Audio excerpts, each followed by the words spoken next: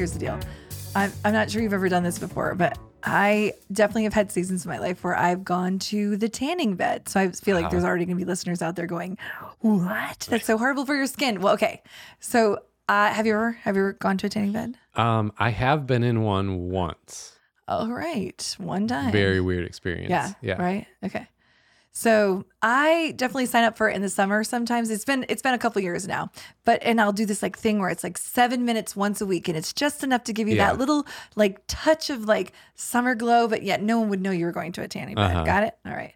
Well, one time I walk in, I have to tell you the story. So this is actually, so I just said it was a couple of years. Okay. Was it like yesterday? No. No, I have not done it this year, but this happened last year. Okay. So you sign up for your package, like which bed you're going to use. Like they always try to sell you on the big ones. They say the lights are better or whatever. The beds are better or whatever. Yeah. And then they're like, the bad one is it's going to take you 20 minutes. And you're like, nobody has 20 minutes. So I walk in this one day, Steve, and they're like, oh, you've qualified for an upgrade. Now I'm like the middle girl. So like I don't have the 20-minute bed, but I don't have whatever those upgrades are. Like I don't have whatever the 2 doors that you've never walked in your life. Yeah. So I was just thinking about it the other day. And I was like, that was the worst upgrade of my life. It was the worst upgrade of my life, but I had no control over the upgrade. So here's, if you could just picture what's happening here. Okay. So you put your lotion on, right? And then you lay in the bed, and then you have your little goggles on. Yep. I remember the goggles I'm dying because the vision is getting smaller. Yeah. And I'm laying there, and usually it's just there's some music on and nothing else. It's just lights. Okay. So it's almost like you could take a little nap. It's about 7 minutes. Guess what happened in this upgrade? In this upgrade, all of a sudden I'm laying there.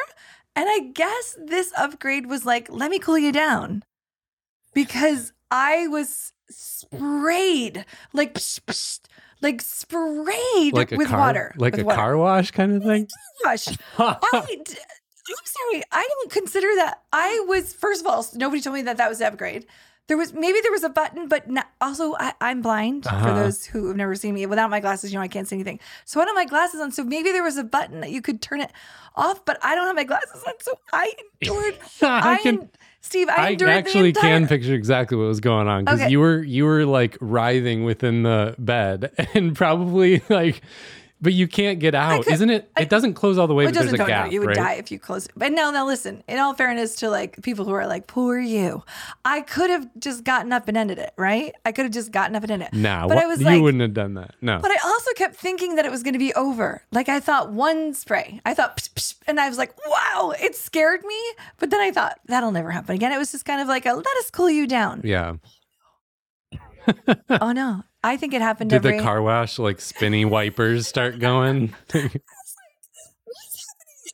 I think it happened like every minute. So maybe if it was 8 minutes, every minute I got a psh, psh of water on me. Yeah. I hated it so bad. I can't even tell you. And I think the part that is hilarious in my head is that's what it's like, what is an upgrade? Qualified. Really the point is like, what is an upgrade to our minds? Like what is one man's upgrade is not another person's upgrade? I don't know what the bumper sticker here is, but that is not an upgrade to me. Like I like the warmth and the nappish feeling. And this was like alerting, like Joe. It was not fun.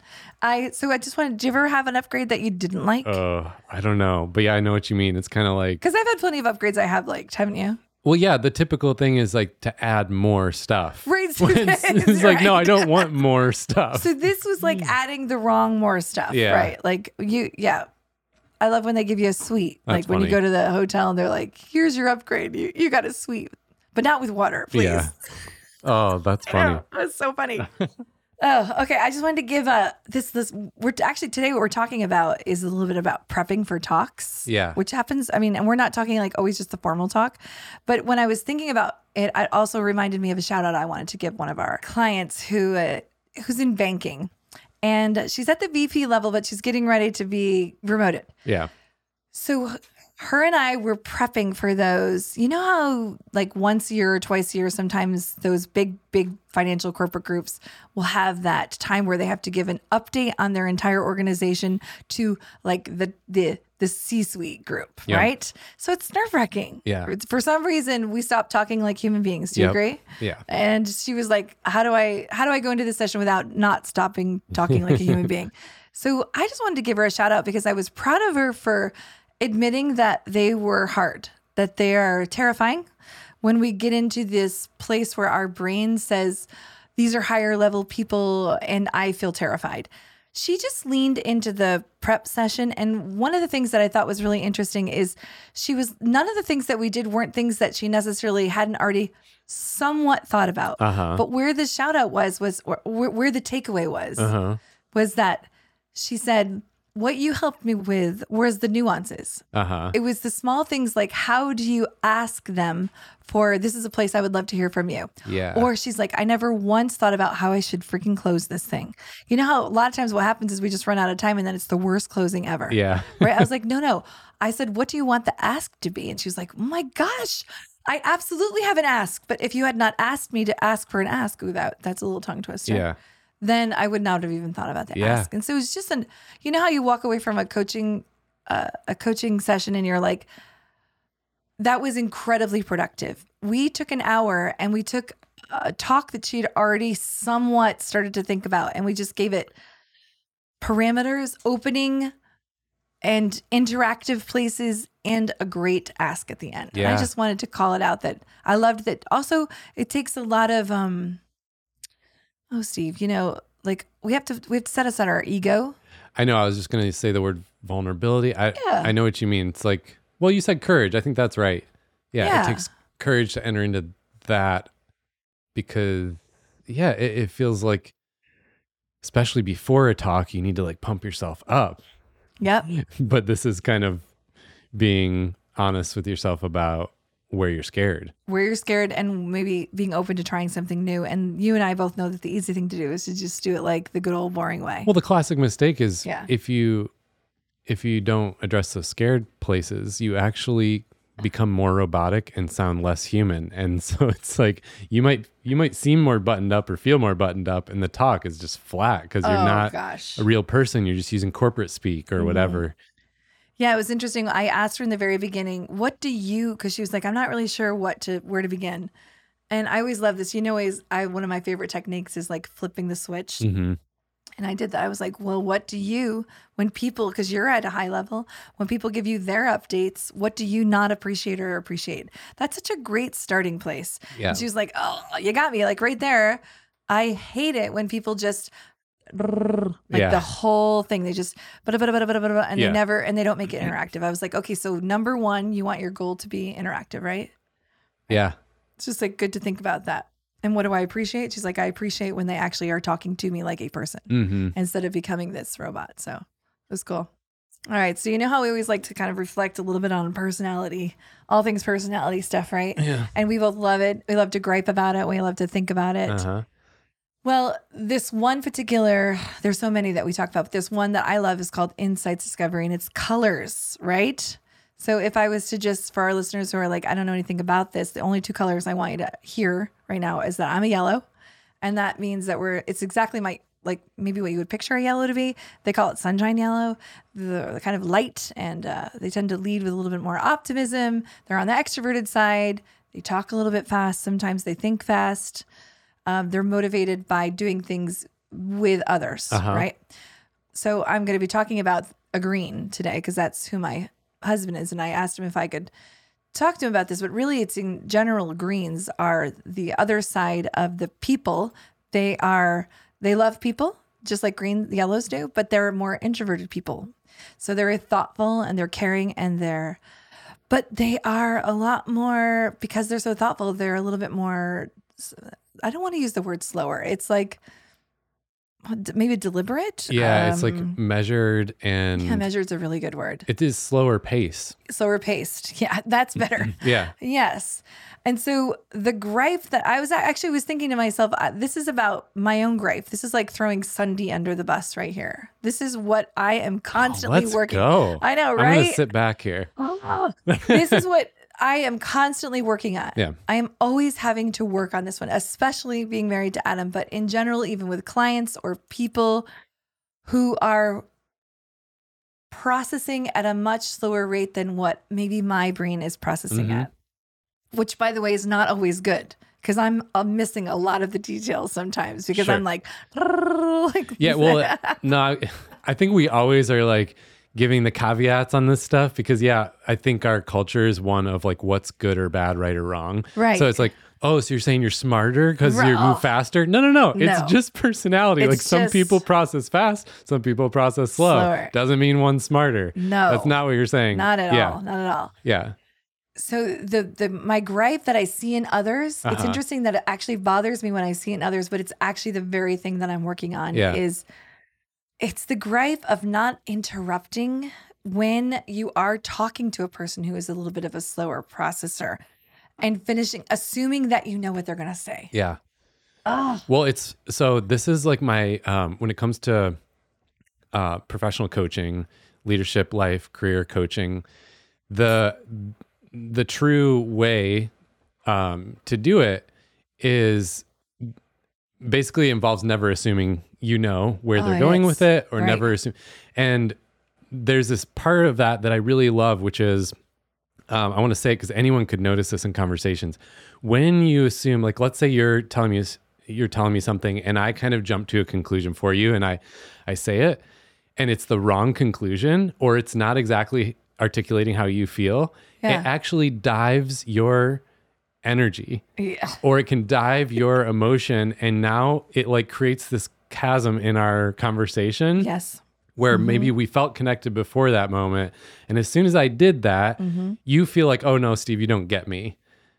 Or like, no, that was wrong. That's not the thing. And now there's this gap that we have to somehow close back in. So hard. Simply because I just like jumped to the conclusion.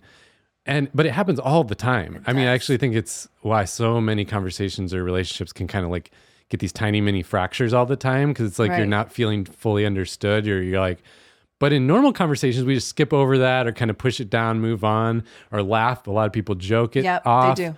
Versus like, I mean, I think why I think about this is because in coaching, you actually have to deal with it then. And it's like, no.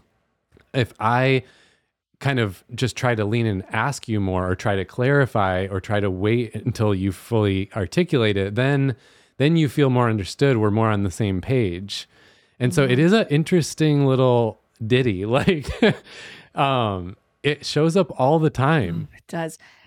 And I think because you and I are coaches and we have to lean into this as coaches.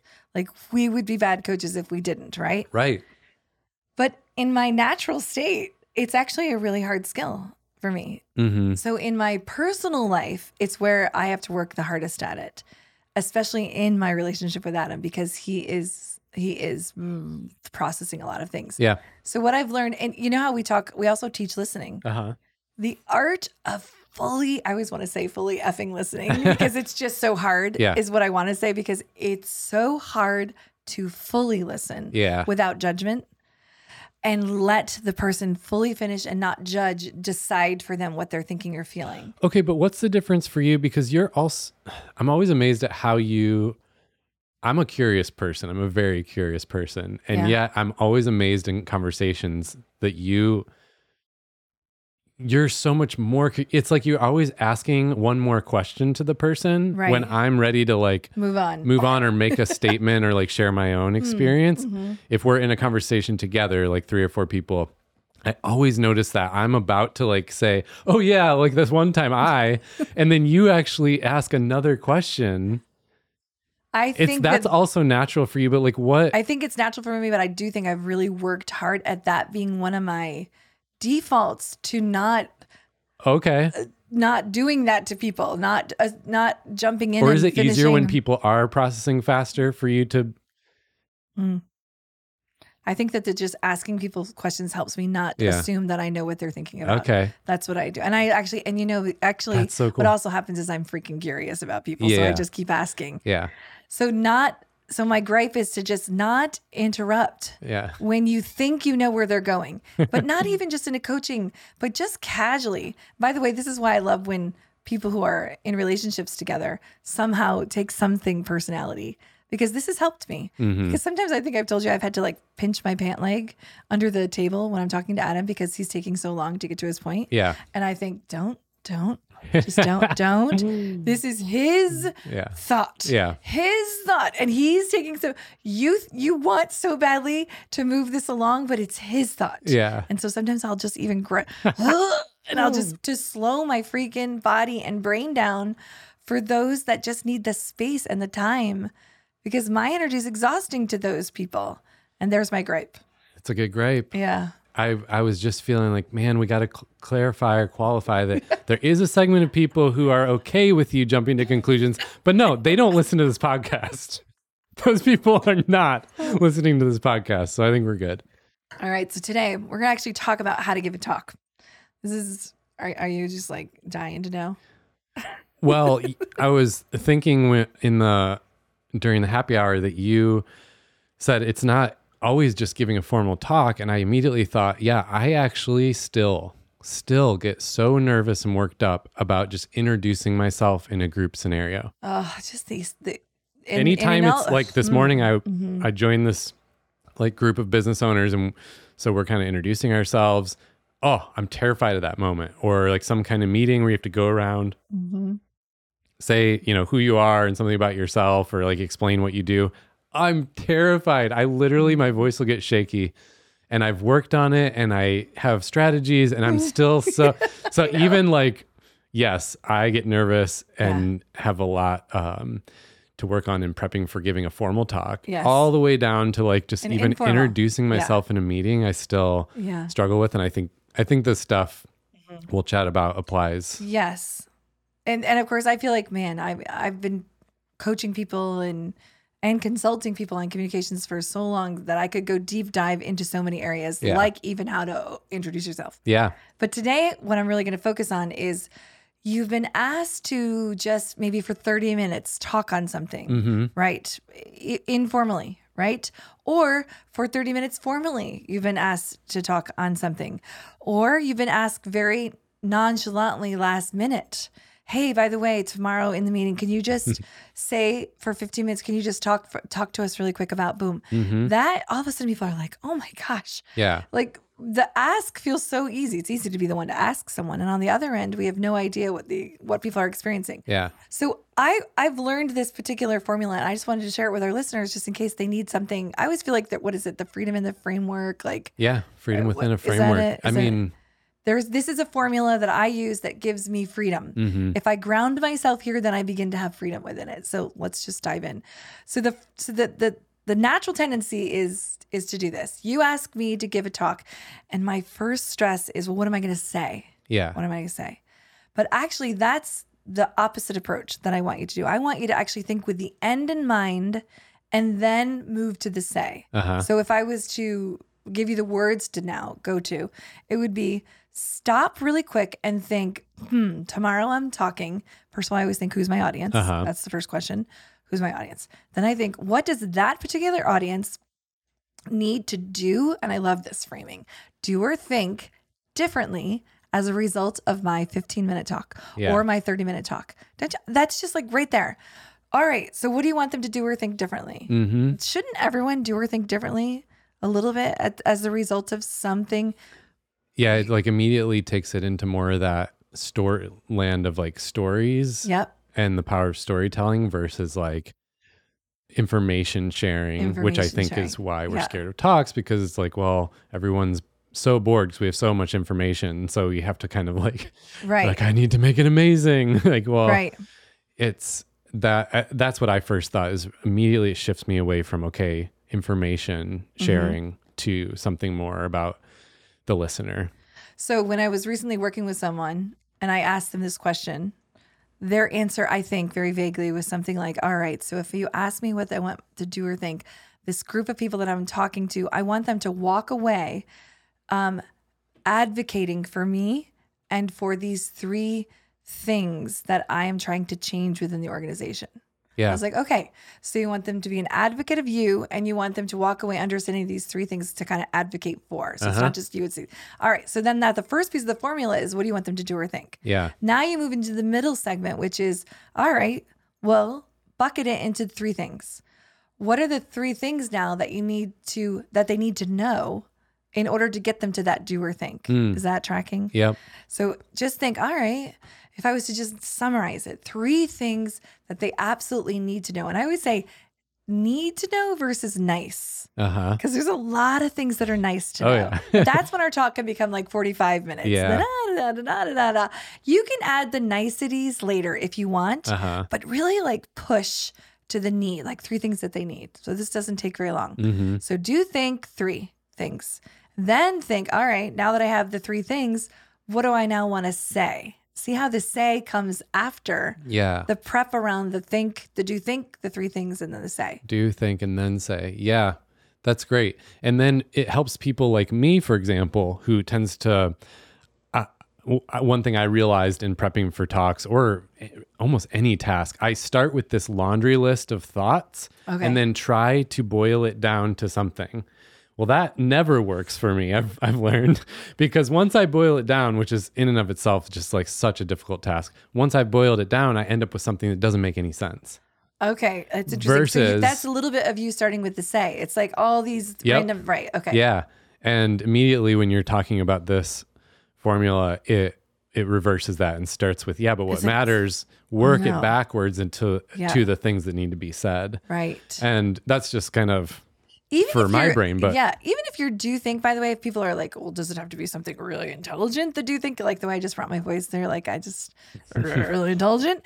The do think can simply be, in this 10 minutes that I've been asked to give a talk, I want this group of people to feel incredibly welcome. I just want them to feel like it can actually be a feeling. Yeah. It's not even have to be like some big strategic thing, but narrow down what it is that the purpose of that is. And that's where you kind of it's start. Kind of the start with why. And then work it back to what you're going to say. It goes backwards, right? So if you are a person now who has slides, this is another question that people ask me is like, the slides. So now I do think I have 3 things and now I know what I'm going to say, but now I've created this whole slide deck around it. It's fine that you have a slide deck, but I would say, remember that the slide deck is not the presentation. You are the presentation. You are. People did not come to see a slide deck. People came to see the person who's the expert behind. The slides are only the supporting piece of the expert. Yeah. But do you feel like so many people are like, look at these amazing slides? Yeah. I mean, one of the first things I ever learned around slides was don't put all the thoughts on there. Right. And what's clicking for me now is you could almost fit it into your formula where the slide should be the why, the what you want them to do or think differently of every point. It's like the slide is the takeaway. The slide sometimes needs some supporting data, but it can't have all the data. Like, it's got to be the impact point. Like, for example, a lot of people will put a title to a slide that explains what the slide is. Nope, already lost them. Like the title, if you're going to have one, or the words, if you're going to have any words on there, should just be like what the point of the slide is, the why, the takeaway of it. I wonder do you have an opinion on that? Like, could you apply the formula to like every slide? You could. You absolutely could. I always feel like this is where it gets hard because depending on the profession. Sure. Because like for our profession, you and I, we're great at, we don't have to put a lot of, we put sometimes a quick takeaway or a thought or a question. That's our slide. Yeah. Because it's mostly about creating the interaction that we want. And then we'll give the boom for the slide, right? But a lot of times people need data. And I think that's a lot of times people are like, well, what about the data? But the problem is that people think that the data is the presentation. Exactly. So this and is I'm trying like, to say, that's a great point. Like pulling from my engineering school. They even had a really great teaching on this, which was every slide in that context is data. A graph, usually, maybe some kind of chart or some kind of, maybe it is a ton of data, but the title of the slide needs to be the takeaway, not the X versus Y, not explaining what the chart is, but giving you the takeaway of what you should be learning from that. Yes. And so even when it needs to be data, you could still kind of have that element. Yeah. So, yes. So I recognize that you have to have data to support a lot of the things. So like I have to prove with numbers, but don't get so lost into the data that you remember that you are the expert.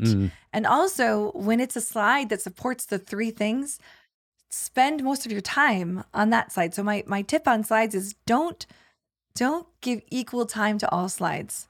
Some slides are just like, yep, and this is a slide that supports this data, boom. But it's not like I need to spend 20 minutes talking about every slide. Some slides are just a quick bite, and then, now this slide is the one, because it's one of the three. Yeah. Where they really like to spend a lot of time talking. Yeah. And so I always say, when you're looking through your slide deck, decide which slides support your three things. That's really what my next step is. Which are your key slides that support your three things? Do you have a preference on if slides are optional? Is it like in your ideal world for you? I'm just asking your personal opinion. Slides or no slides? Probably no slides. Okay. I tend to be like I thought that's what you'd say, but I'm not sure. But so many people are like, it's not a presentation. Unless it's like, if I'm ever asked to give a talk, like, you and I are all the time, it's almost like the client who invites us says, where's the slide deck? They almost feel assumed. Like we're not official if we don't. So I'm good. So here's where I've landed. I'm good with like an opening slide now, maybe 2 or 3. Yeah. Slide. You're really good at keeping it simple on the slides. So now what I've learned is that the world isn't comfortable if I have totally none. Mm-hmm. So if I have some, it's just bare minimum. Okay. You too? I think I'm in the same camp. I think a few is great. It's like it's interesting. Even Brene Brown's Netflix special. Like, that was interesting to me because it's what we do, but it's on Netflix and it was popular. I'm like, this is fascinating. Oh. Even there, like, she used slides. She did. But it was sparing. It was very visual. Mm-hmm. And they were sparing. It was like, it was an anchor point. Yeah. Or I think for the speaker, it can be a comfort point. It's like, for me, it helps me. Okay, I'm not going to forget what I'm supposed to talk about completely. Yes. So I like it that it's there as an anchor or a comfort.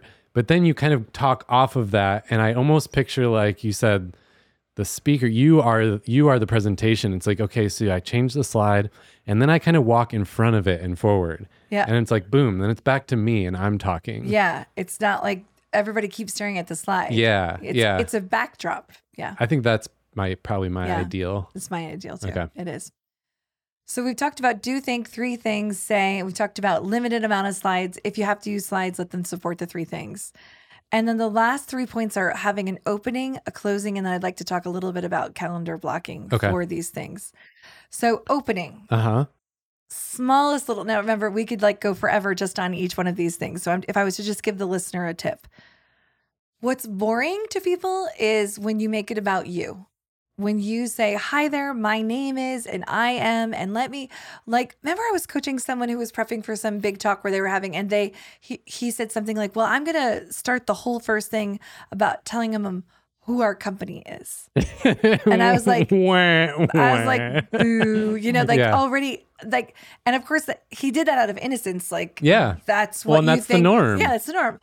But when I flipped it, I was like, do you really care when you go to a talk about knowing about? Well, there's a reason TED Talks got so big. They had a very strict formula, and people rehearse it like crazy. Yes. And it's, I mean, now people know. It's like you jump right into the story. You don't even say hi. Right. You don't even say your name. Nope. And people love it. Like, they don't. I can get your name. What we've learned is and no one really cares. No one cares. And now everything's online where you see the name in the context anyway. Like, it just. And if you're there to pitch your company, that's a whole thing. But still, even then, you don't start blasting them with the pitch of the company. So instead, how I like to do it is, if you just say hello, even if you say hello, give them a problem statement. Start with a problem statement, and then say something that catches their ears.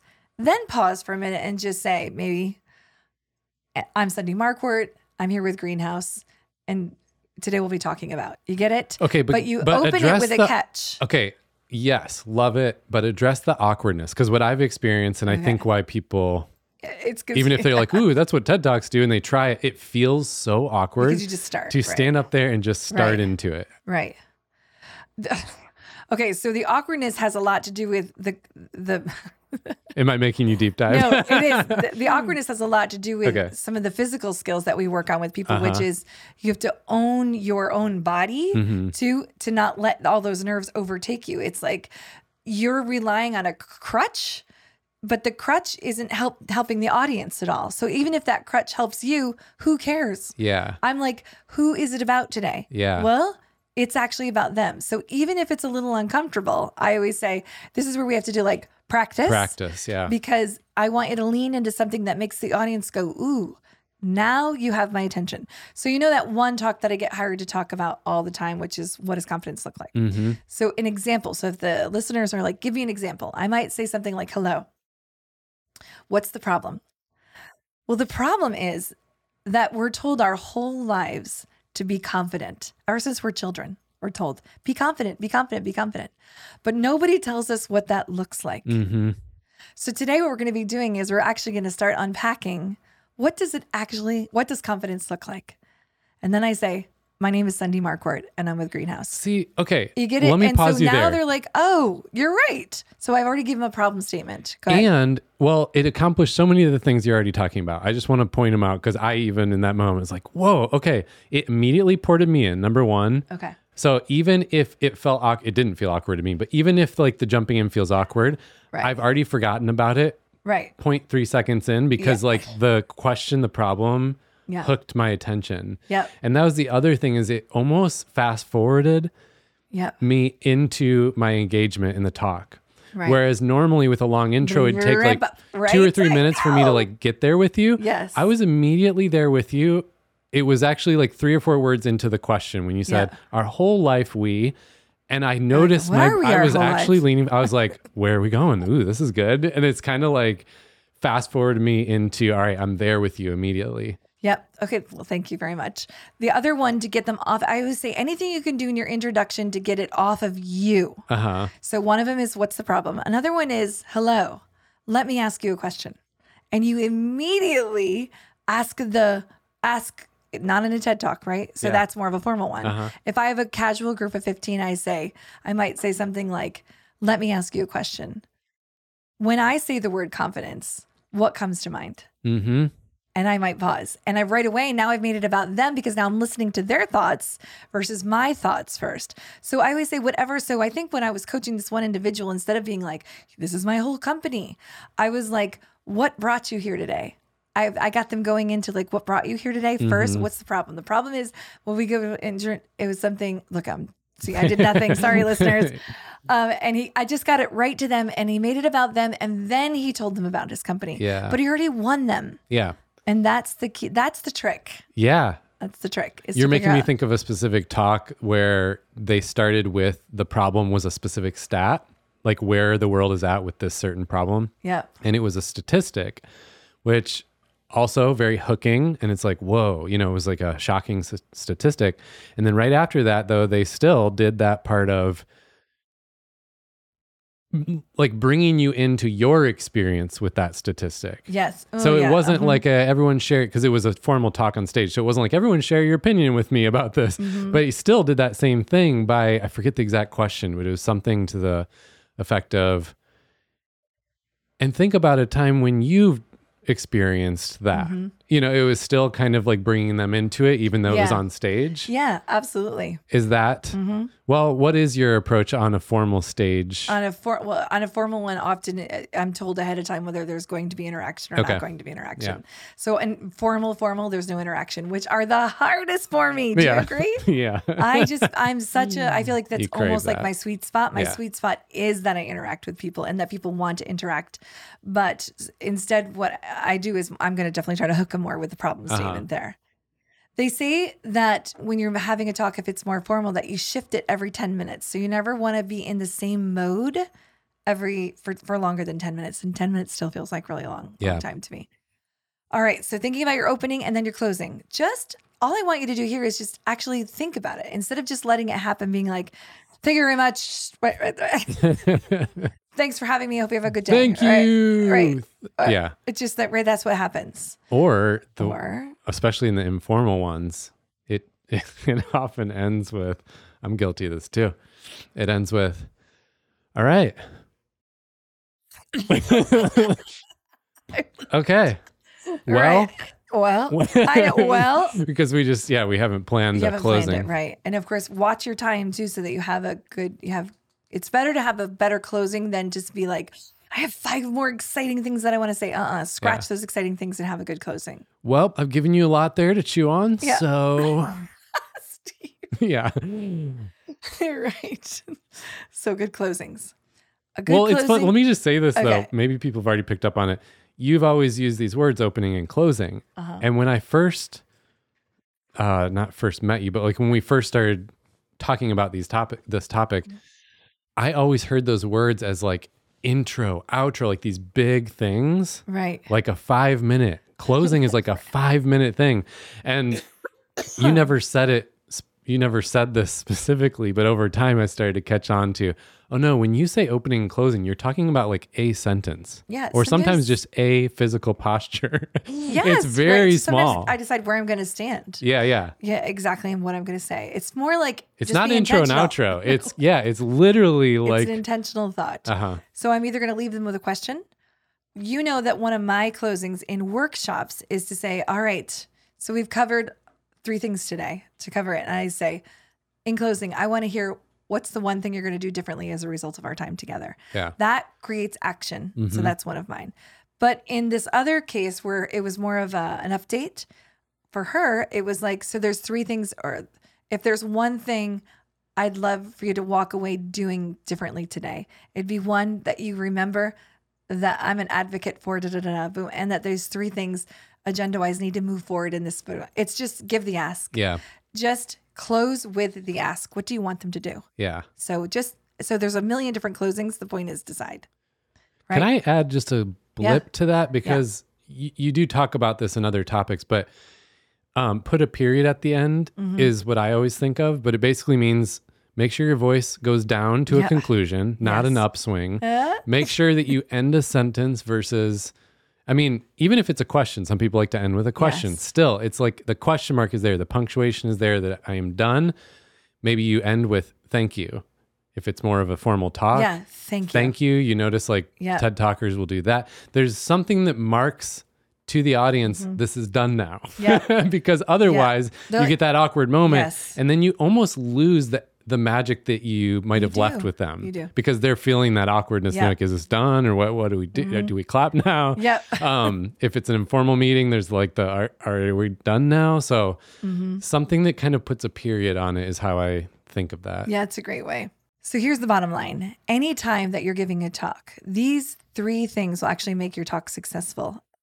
If you first just pause and think, what do I need my audience to do or think differently as a result of my presentation? Who's that audience? Number 2, what are just the 3 things that they need to know in order to get to that do or think? And then the third one is just, what do I need to say in order to get there?